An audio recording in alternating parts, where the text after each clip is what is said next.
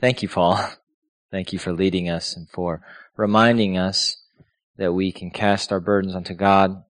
And I was just reminded as we sang together that we are not alone in this fight. And we often say that, we know that God does not leave us or forsake us. But when I say that we are not alone, that not only does that mean that God is with us, but it also reminds us that we are not alone individually, that we are called into a church body corporately together. So whether we're a church family of 20, 200, or 2,000, God has called us to be that church body and to encourage one another and remind one another of the truth. So thank you so much, Brother Paul. All right, well, we're going to continue tonight in our Foundations Bible study. Now, I know that this is not new for these two lovely people here in the front, Nancy and Ryan, and Paul, because we've been going through this on Tuesday nights, and it is a great way for a simple Bible study, but Nancy and Ryan might be thinking simple, because you can make it as simple or as elaborate as you'd like, as far as thinking about what these verses mean in their original context and how they apply to our lives. And as I said last week, this is, it's a guide, it's a study, but it's more or less a journal for you to journal through these thoughts of highlight, explain, apply, respond. And so, I know Nancy, I don't mean to embarrass her, but I know she's got her journal next to her journal. And so the overflow of the thoughts continues into page 2, 3, and 4. And so, again, it can be as simple or as complex as you'd like it to be. But we are going to look tonight at Isaiah 6. We're going to go through several chapters in Isaiah and kind of hit the highlights over the next several weeks.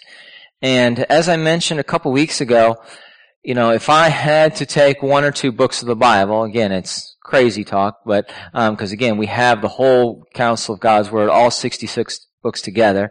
But if for some reason I had to pick one or two, Isaiah would be one of them. It'd probably be one book of the Old Testament, probably be Romans in the New Testament. I'm tempted to say another book because everybody says Romans, but it's just that good. And so, it's as good as can be. But the reason why I say Isaiah is because, again, time and time again, it points to Jesus. Time and time again, it points to God's promises to not leave His people. Time and time again, when we see God's people going astray, He says to them, even though you are faithless, even though you have gone astray, I will save and preserve a remnant. And so God is continually watching over His people. And there are so many verses in the book of Isaiah that are quoted in the New Testament. Even last week in Matthew 3, John the Baptist quotes, I think, from Isaiah 40. Time and again, we see these verses in the New Testament, but if we look at the cross-references, say, oh, that's actually Isaiah. That's Isaiah 49 or Isaiah 53, Isaiah 55. And sometimes we get overwhelmed with Isaiah because it's 66 chapters. But in this book, we see so many beautiful truths unfolding. So I want to just give us an overview real quickly as we look at some verses, and then we're going to actually look at Isaiah 6 in particular. So look at the problem right off the bat. Isaiah chapter 1, verses 2 through 4. We see that the people are trusting the wrong things. We see the people of Judah are in crisis, and they are trusting the wrong things. Because in verse 2 of chapter 1, it says, Hear, O heavens, and give ear, O earth, for the Lord has spoken. Children have I reared and brought up, but they have rebelled against me. The ox knows its owner, and the donkey its master's crib, but Israel does not know. My people do not understand. Ah, sinful nation, a people laden with iniquity, offspring of evildoers, children who deal corruptly, they have forsaken the Lord. They have despised the Holy One of Israel. They are utterly estranged. So we see they're trusting the wrong things. In Isaiah 31, we're going to get to Isaiah 6, but passing it for a moment. Isaiah 31, we see that they are trusting other kings. Isaiah 31, it says, The Egyptians are man and not God, and their horses are flesh and not spirit. When the Lord stretches out His hand, the helper will stumble, and he who is helped will fall, and they will all perish together. So again, trusting in the wrong things. Time and again, we see that they're trusting in other gods. In Isaiah 2, verses 6 through 8, skipping around a bit here, but in Isaiah 2, we see they're trusting in other gods. Isaiah 2:6 says, "You have rejected your people, the house of Jacob, because they are full of things from the east, and of fortune tellers, like the Philistines, and they strike hands with the children of foreigners. Their land is filled with silver and gold, and there is no end to their treasures. Their land is filled with horses, and there is no end to their chariots. Their land is filled with idols. They bow down to the work of their hands, to what their own fingers have made."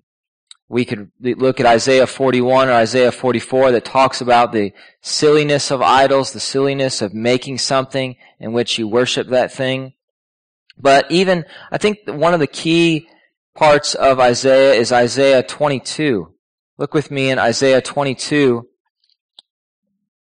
verses 8 through 11. We see how they are trusting in themselves. Isaiah 22, verse 8, it says, "He has taken away the covering of Judah. In that day you looked to the weapons of the house of the forest, and you saw that the breaches of the city of David were many. You collected the waters of the lower pool, and you counted the houses of Jerusalem, and you broke down the houses to fortify the wall. You made a reservoir between the two walls for the water of the old pool, but you did not look to him who did it, or see him who planned it long ago." It says, "In that day the Lord, the God of hosts, called for weeping and mourning, for baldness and wearing sackcloth." So again, the people were planning and trying to do things in their own accord, not looking to the one who did the things for them. So we see the solution to Israel's problem in Isaiah 40, that they are called to trust God. We're going to look at Isaiah 40 in a few weeks, but Isaiah 40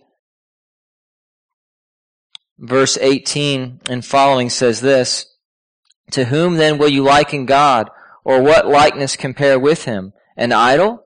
A craftsman casts it, and a goldsmith overlays it with gold, and he casts for it silver chains.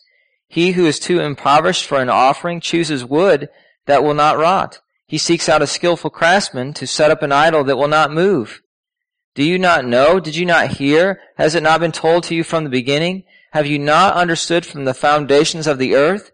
It is he who sits upon the circle of the earth, and its inhabitants are like grasshoppers, who stretches out the heavens like a curtain and spreads them out like a tent to dwell in, who brings princes to nothing and makes the rulers of the earth as emptiness. Scarcely are they planted, scarcely sown, scarcely has their stem taken root in the earth, when he blows on them and they wither, and the tempest carries them off like stubble. To whom then will you compare me, that I should be like him, says the Holy One? Lift up your eyes on high and see who created these. He who brings you out their host by number, calling them all by name, by the greatness of his might, and because he is strong in power, not one is missing. Why do you say, O Jacob, and speak, O Israel, my way is hidden from the Lord, and my right is disregarded by my God? And here's the key verse. Have you not known? Have you not heard? The Lord is the everlasting God, the creator of the heavens, the creator of the ends of the earth. He does not faint or grow weary. His understanding is unsearchable. He gives power to the faint, and to him who has no might he increases strength. Even youths shall faint and be weary, and the young men shall fall exhausted. But they who wait for the Lord shall renew their strength. They shall mount up with wings like eagles. They shall run and not be weary. They shall walk and not faint. So this is the key, one of the key chapters, again, the solution for the people of Judah to trust in God. So that's just giving us a little bit of background as we now dive into Isaiah chapter 6. Go ahead, Stephen. So now, moving ahead to Isaiah chapter 6. I wish Mike Johnson were here tonight. This is one of his favorite chapters. So now in Isaiah, wickedness and those who are rebelling against God, those who are trusting in the wrong things, now we see God raise up Isaiah. Isaiah 6 says this, In the year that King Uzziah died, I saw the Lord sitting upon a throne, high and lifted up, and the train of his robe filled the temple. Above him stood the seraphim. Each had 6 wings. With 2 he covered his face, and with 2 he covered his feet, and with 2 he flew. And one called to another and said, Holy, holy, holy is the Lord of hosts. The whole earth is full of his glory. And the foundations of the thresholds shook at the voice of him who called, and the house was filled with smoke. And I said, Woe is me! For I am lost, for I am a man of unclean lips, and I dwell in the midst of a people of unclean lips. For my eyes have seen the King, the Lord of hosts. Then one of the seraphim flew to me, having in his hand a burning coal that he had taken with tongs from the altar. He touched my mouth and said, Behold, this has touched your lips. Your guilt is taken away, and your sin atoned for. I heard the voice of the Lord saying, Whom shall I send, and who will go for us? Then I said, Here I am, send me. And he said, Go, and say to this people, Keep on hearing, but do not understand. Keep on seeing, but do not perceive. Make the heart of this people dull, and their ears heavy. And blind their eyes, lest they see with their eyes, and hear with their ears, and understand with their hearts, and turn and be healed. Then I said, How long, O Lord? And he said, Until cities lie waste without inhabitant, and houses without people, and the land is a desolate waste, and the Lord removes people far away. And the forsaken places are many in the midst of the land, and though 1/10 remain in it, it will be burned again, like a terebinth or an oak, whose stump remains when it is felled. The holy seed is in its stump. Amen. Let us pray. Gracious Father, as we study tonight your word, as we look at Isaiah 6, remind us that you are the holy, holy God, that you are the one who is living. You are the first and the last. You are the Alpha and the Omega. So Lord, teach us as we study together. Help us to have a hunger and a thirst and a desire to study and meditate upon your word. Father, we confess our own sin. We confess our apathy. We confess where we go after and long after other things that are worthless. These things are idols. So Lord, teach us and lead us to repent so that we might believe in you and follow you wholeheartedly. Father, we pray that you will incline our hearts towards your word. Lord, again, help us to have a desire to study your word, a desire to apply your word, and a desire to obey you in all things. Father, we know it's only by your grace that we obey you. So we ask, Lord, because of your gracious nature, we pray that you will show us grace to follow you wholeheartedly. Lord, I pray that you will bind us together in one accord as one family who loves one another because we first love you and because you first loved us. Lord, we thank you for this time together. It's in Jesus' name I pray. Amen. All right. Well, let me move down here because this is the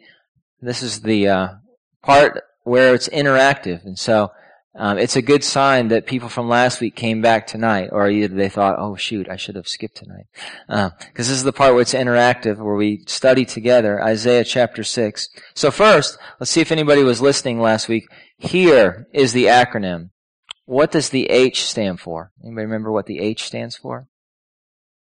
Highlights, good. Paul didn't sound very confident when he said that, but he knew there wasn't a whole lot on the line. And so it's great. You are right. Highlights, yes. E, does anybody remember what E stands for? Explain, good job. Stephen, very good. A, remember A? AP? Apply, good job. And R, highlight, explain, apply, RESP. Respond. Good job. Wow. That's good. I thought she was going to say respect. R-E-S-P-C-T. No, not respect. Respond. Very good. Highlight, explain, apply, respond. So go ahead. Did you have that up there, Stephen? Okay, good. I thought they were cheating. All right. So the whole point of this way of studying the Bible, and as you know, there's many ways to study the Bible. I know Vivian has done the precept method. So there's precepts. There's different ways to study the Bible. The main, I've seen star, study, teach, apply, repeat. So there's lots of ways. The main thing is, as an elderly pastor in Arkansas said, he was telling a bunch of preachers as he was sitting in his wheelchair, he said, the best way to study the Bible is Facebook. And we were all kind of sitting there as this elderly man in his 70s, his Facebook, he says, put your face in the book.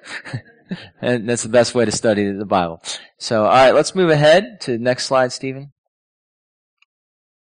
All right, highlight. Actually, go ahead to the next one. And one more. Well, we'll start there. Okay.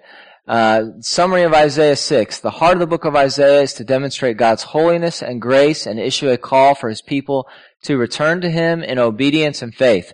As I put this together, I was thinking, well, that can kind of summarize much of the Old Testament, but that is what Isaiah is about. Isaiah 6 outlines Isaiah's encounter with God when he was called to be a prophet. Isaiah's response to God's commission, here I am, send me, is one of the greatest pictures of obedience in Scripture. Okay, go ahead, Stephen. So here we go. This is highlight, and what we're doing is at the top, for those of you who weren't here last week, and at the bottom is our answers. And your answers don't have to match my answers. So first, simply highlight the name of the book. So somebody who hasn't spoken before, what is the name of the book we are studying? Isaiah. Very good. All right. So we are studying Isaiah tonight. So which chapter and verse numbers stand out to you? So this is time where there's some silence. Silence is okay. So look through Isaiah 6 right now, and what are some verses that stood out to you? That again, whenever I'm reading a book, I don't read a lot of Kindle books or e-reader books because I don't like to write on the screen. And so I like to write in the book and underline things. But if you're looking at this chapter, what are some verses that stand out to you? So in verse 5, I know Morris loves to do this in his Sunday school class, just to look at different translations. Your verse 5 says, woe is me, for I am ruined. Okay, that's good. Mine says, I am lost. Anybody else have something else there in verse 5? I am undone. Wow, that's good. I think about the psalmist who says, I was on the road of destruction and the pit of despair. Any other verses that stand out? Yeah. Uzziah. Yeah. That's right. That's a great point, great picture. This is not just Isaiah talking about a historical point. Yes, Uzziah has died, but again, especially during that day and time, and I've talked about this before with Charlie, is that we don't understand the concept of having a king because we don't have a king in the way that they had kings in the Old Testament. So again, kings were so important. We read 1 Kings, 2 Kings. A king rose to power, a king fell, and the people of Israel, what did they want at times? A king. They didn't know what they wanted or what they needed. But again, it's a great point, Vivian. They're about to see the King of Kings. And I love there at the end of verse 1, he says, I saw the Lord sitting upon a throne. The heaven throne. That's right. There's a whole sermon in verse 1 right there. There really is. Another verse or two. 3. We're not getting very far in this chapter. Yes, that's for sure. Yeah, again, this God is displaying His presence with His people. And this is a silly illustration, but sometimes I relate a lot of times through movies as to messages that are in there. But as I'm reading this verse 3, we see how God reveals Himself by revealing His glory, and we are in awe. But I think about one of my favorite movies, I know this is not the best movie. It's a silly movie. Is The Wizard of Oz. Yeah, I know. I think it's partly because I'm from the Midwest and I love tornadoes. I know that's crazy. But, in that, as they're going to find the wizard, whenever they finally get there and they reveal, I don't know, the curtains pull back or something, and they reveal the wizard back there, what happens? They're sad. They're no longer impressed. They're disappointed. That's the word I was looking for. They're disappointed because this man is just a man. I mean, he's trying to boom his voice through this speaker, but they're so disappointed because he's not a great, powerful wizard. He's not the great Oz. He's just a man. And so again, it's so, the glory of this wizard was so small in comparison to the glory of God here in verse 3. We see God's glory in the wilderness, in the cloud in the wilderness, as it fills the tabernacle in Exodus 40, and we studied it several weeks ago, in the temple. Many places the glory is revealed, and we see most clearly the glory revealed through Jesus. John chapter 1, verse 14. Okay, one or two more verses. Anybody else? We've looked at 1, I think 2 and 3. The 13th verse, I would not have thought someone would pick verse 13. I'm so thankful you did, though. Hope. Right? It makes me think of the root of Jesse. That this holy seed remains. There's, again, some might be tempted to look at the darkness there, and the rebellion of the people. So thankful you saw the hope there in verse 13. Okay. Verse 8. Yeah, that's one of the ones that I pointed out there. That's right. That's so wonderful. Again, that picture of atonement, that key word of atoned, we think of Leviticus, we think of Hebrews, without the shedding of blood, there's no forgiveness of sins. That's a beautiful picture of atonement. Okay, well, we did a lot under H highlight. Really, again, if you're studying your Bible, we kind of did a lot of commentary there. Really, you just have to put the verses there, and you can elaborate on them later, but that's okay. Again, you can make this as simple or as complex as you like. Next, E is explain. So again, for those who weren't last week, these questions up here at the top. To whom was the book written? Again, trying to formulate the study in the midst of its context. Why was it written? And what is the Holy Spirit intending to communicate through this text? So like Vivian said earlier, we were getting ahead of ourselves, but that's okay. Isaiah is the author of this prophetic book, and he begins his ministry in the year that King Uzziah died. So again, a key turning point in history, but also a key point in Isaiah's life. Go ahead, Stephen, to the next one. So through the prophet Isaiah, God will show his judgment against sin and his faithfulness to his people. So, okay, so we'll go ahead and go through E and on to A, apply. So what does this mean today? How can you apply this message to your life? We won't skip ahead to my answers. Let's see, what do you have? So as you think about A and applying, how can we apply this chapter, these verses, to our own life? The willingness to do what God's will is and not our own. Underneath that, I'm just going to encapsulate that under obedience. Go ahead. That's right. That's right. I talked with other brothers and sisters about this before. While some do not have an evangelistic zeal to go, and they need to not just study their Bibles, but they need to share their Bibles and the Scriptures. We also, again, on the other side, we can't go without knowing. Again, we must know and study who God is and what He's done. Not just head knowledge, but heart transformation, as Vivian points out, as He changes us, as He opens our eyes to our sin. Because again, who are some of the most zealous people of sharing Christ? Brand new believers. Because they've tasted and they've seen that the Lord is good, that God has saved them. So that's good. Anything else? Yeah, that's so good. You can tell your Faith's son. She's like, well, you connect here verses 5 through 6 and 8. Ryan's like, well, you can connect the whole chapter. And so, you see the point here, again, is the gospel is what grips him to go and to lead and to share. Because again, he's not gripped by the stubbornness and the rebellion of the people. again, God gives him this vision that the people are not going to listen to you. But again, why he goes is not because of the people. I mean, he goes to the people, but because of who God is. That beautiful revelation of who God is. Okay, go ahead, Stephen, to the next slide. So this is again many things we've already said. So we see God's holiness today as a beautiful description of God, a beautiful characteristic that reveals the purity and the beauty of God. God has infinite value and is morally perfect. The holiness of God shows the vast difference between sinful men and women and a holy God. God's holiness teaches us to worship him and to confess our sin. So again, many themes we already pointed out. J.C. Ryle, I love this quote, "He in sin, man or woman in sin, must quarrel if he and God are to be friends."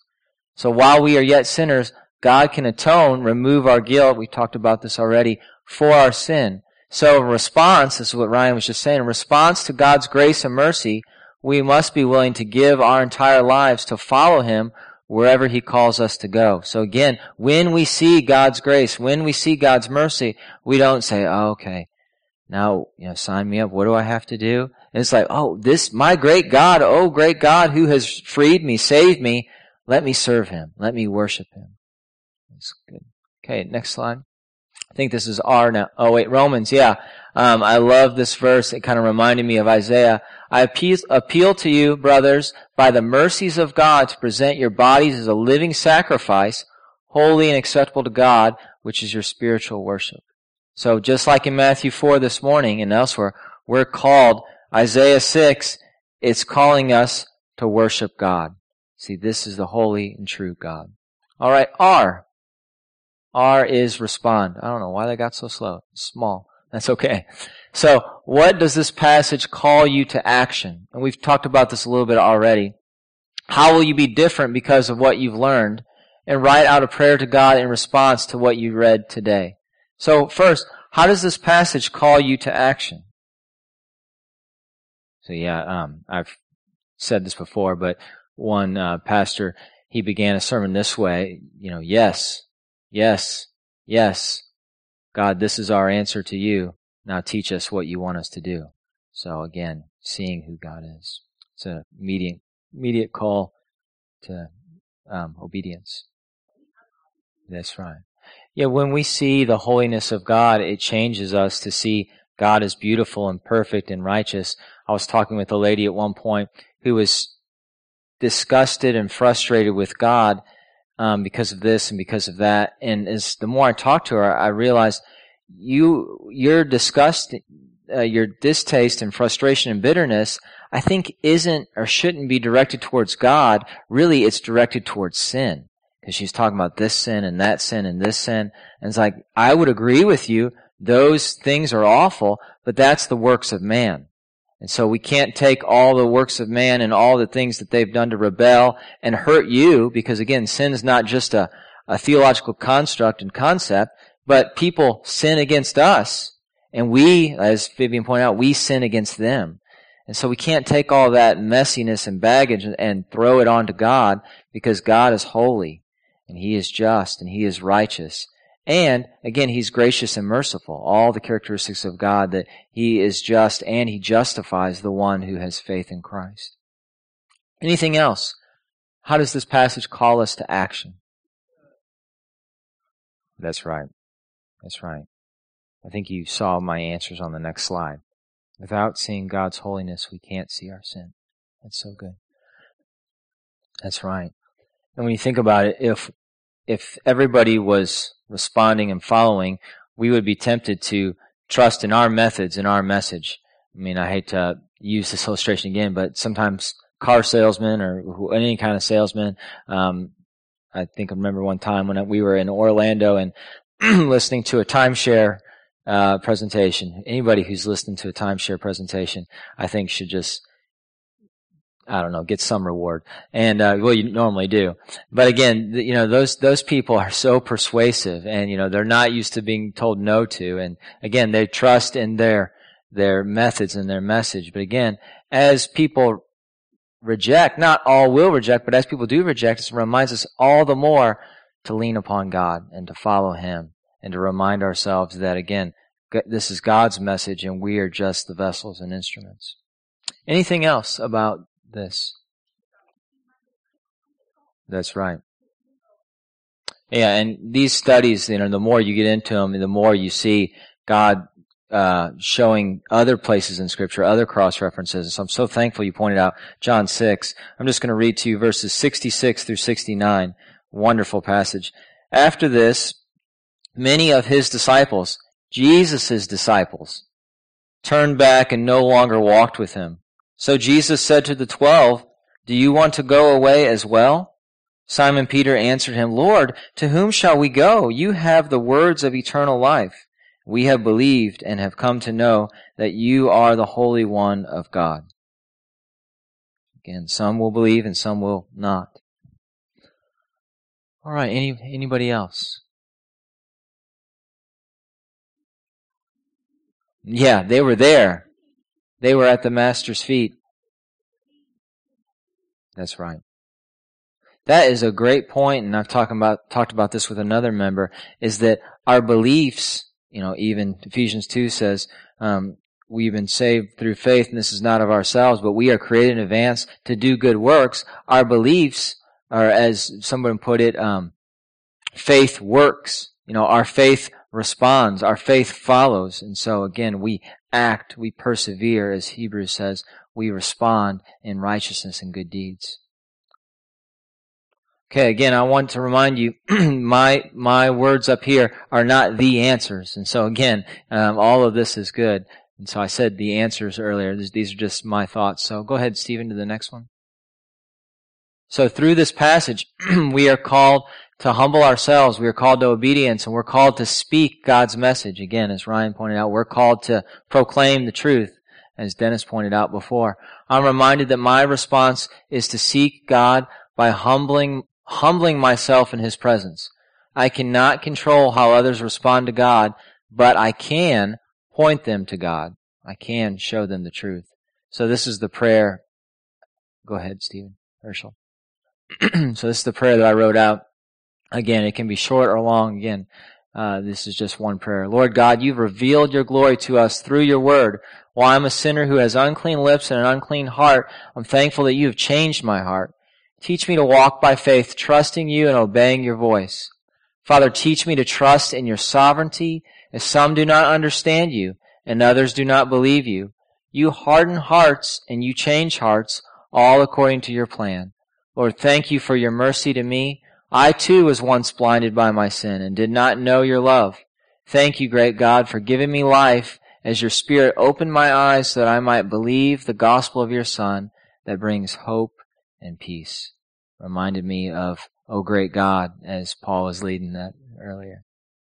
Any closing thoughts? Yeah. And I know that you and I, each of us, have been surprised at how God has used us, number one. Surprised how God has put His words in our mouths. Number two, there's been times where I'm like, oh wow, I totally messed that up. But then there's other times like, wow, that was totally from God, because I don't know where those words came from. And again, just reminded that God is the one who's using us and demonstrating His glory through us. It's a great reminder. Yeah, one verse we hadn't talked about in all this chapter, we almost highlighted every verse, is verse 11. Isaiah says, "How long, O Lord?"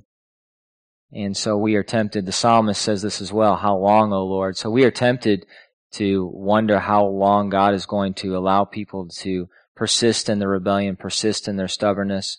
But again, we must continually trust in God, continually persevere until the end, trust in His sovereignty, trust in His plan. As we see in the Gospels, the man says, "Lord, I believe, help my unbelief." And so I think Ryan and I have had discussions where he's asked me, have you ever doubted this or that? Well, yes, I've got a pulse. So yeah, we've all doubted. We've all had those moments of despair, those moments of discouragement. And so, Lord, I believe, help my unbelief. Yeah. God has the whole thing outlined, all of history. It's so beautiful. It's so beautiful. We we cannot fathom God's beautiful, mysterious plan, and we could not have written the Bible. We could not have. It's so amazing, all the prophecies, how they've all unfolded, how they've all been fulfilled. If we were writing, Shelby likes to write, Sierra has written, each of my kids are unique in the way that they write and compose different things, and we would not have been able to write this story. The things that are in the Bible, different things, if that was written into our narrative, we would have been like, how am I going to make this work? How am I going to deal with this? But again, God's story is so beautiful. So beautiful. Well, thank you so much for coming. This is just one chapter. It's one chapter. It's amen. Amen. So perfect. Very good. Amen. Let's pray together. Thank you, Father, for this time together. Thank you that you have revealed your glory. Lord, you are pure and holy and righteous and just. Your holiness blows us away when we think of our own sin, our own failures. Lord, without the holiness of God, we would not see our sin. So, Lord, thank you. Lord, I pray that you will teach us to follow you and to walk in obedience. Lord, we do praise you and thank you for Vivian's mother, that she was able to go to church and to worship with other believers today. I pray that she will be an encouragement not only to her family, but to her spiritual family there. We thank you for Zach and for the ministry at Spring to Life. Lord, I pray that Zach will continually humble himself. Father, it's easy to see one victory and then claim it as our own. So, Lord, I'm not sure of where Zach's heart is, but Lord, I pray that you will humble him as he seeks you. Lord, I pray that you will teach him and teach all of us to walk by faith, a faith that perseveres to the end. I thank you for this time together as we study your word, as we continue to study Isaiah. Lord, I pray that we will say, woe is me, I am a man of unclean lips. But Father, we're so thankful that you have atoned for our sins. Our guilt no longer remains. But Lord, we're so thankful that we are victorious through your Son, Jesus Christ. Lord, I pray that you will teach all of us to love you and to speak of your love to others. Lord, knowing, as Ryan said, we do not speak for others or because of others' rebellion and stubbornness, but we go for God. So, Lord, we're so thankful that we are gathered here tonight. And Lord, we honor you and praise you in all things. Lead us by your Spirit. It's in Jesus' name I pray. Amen.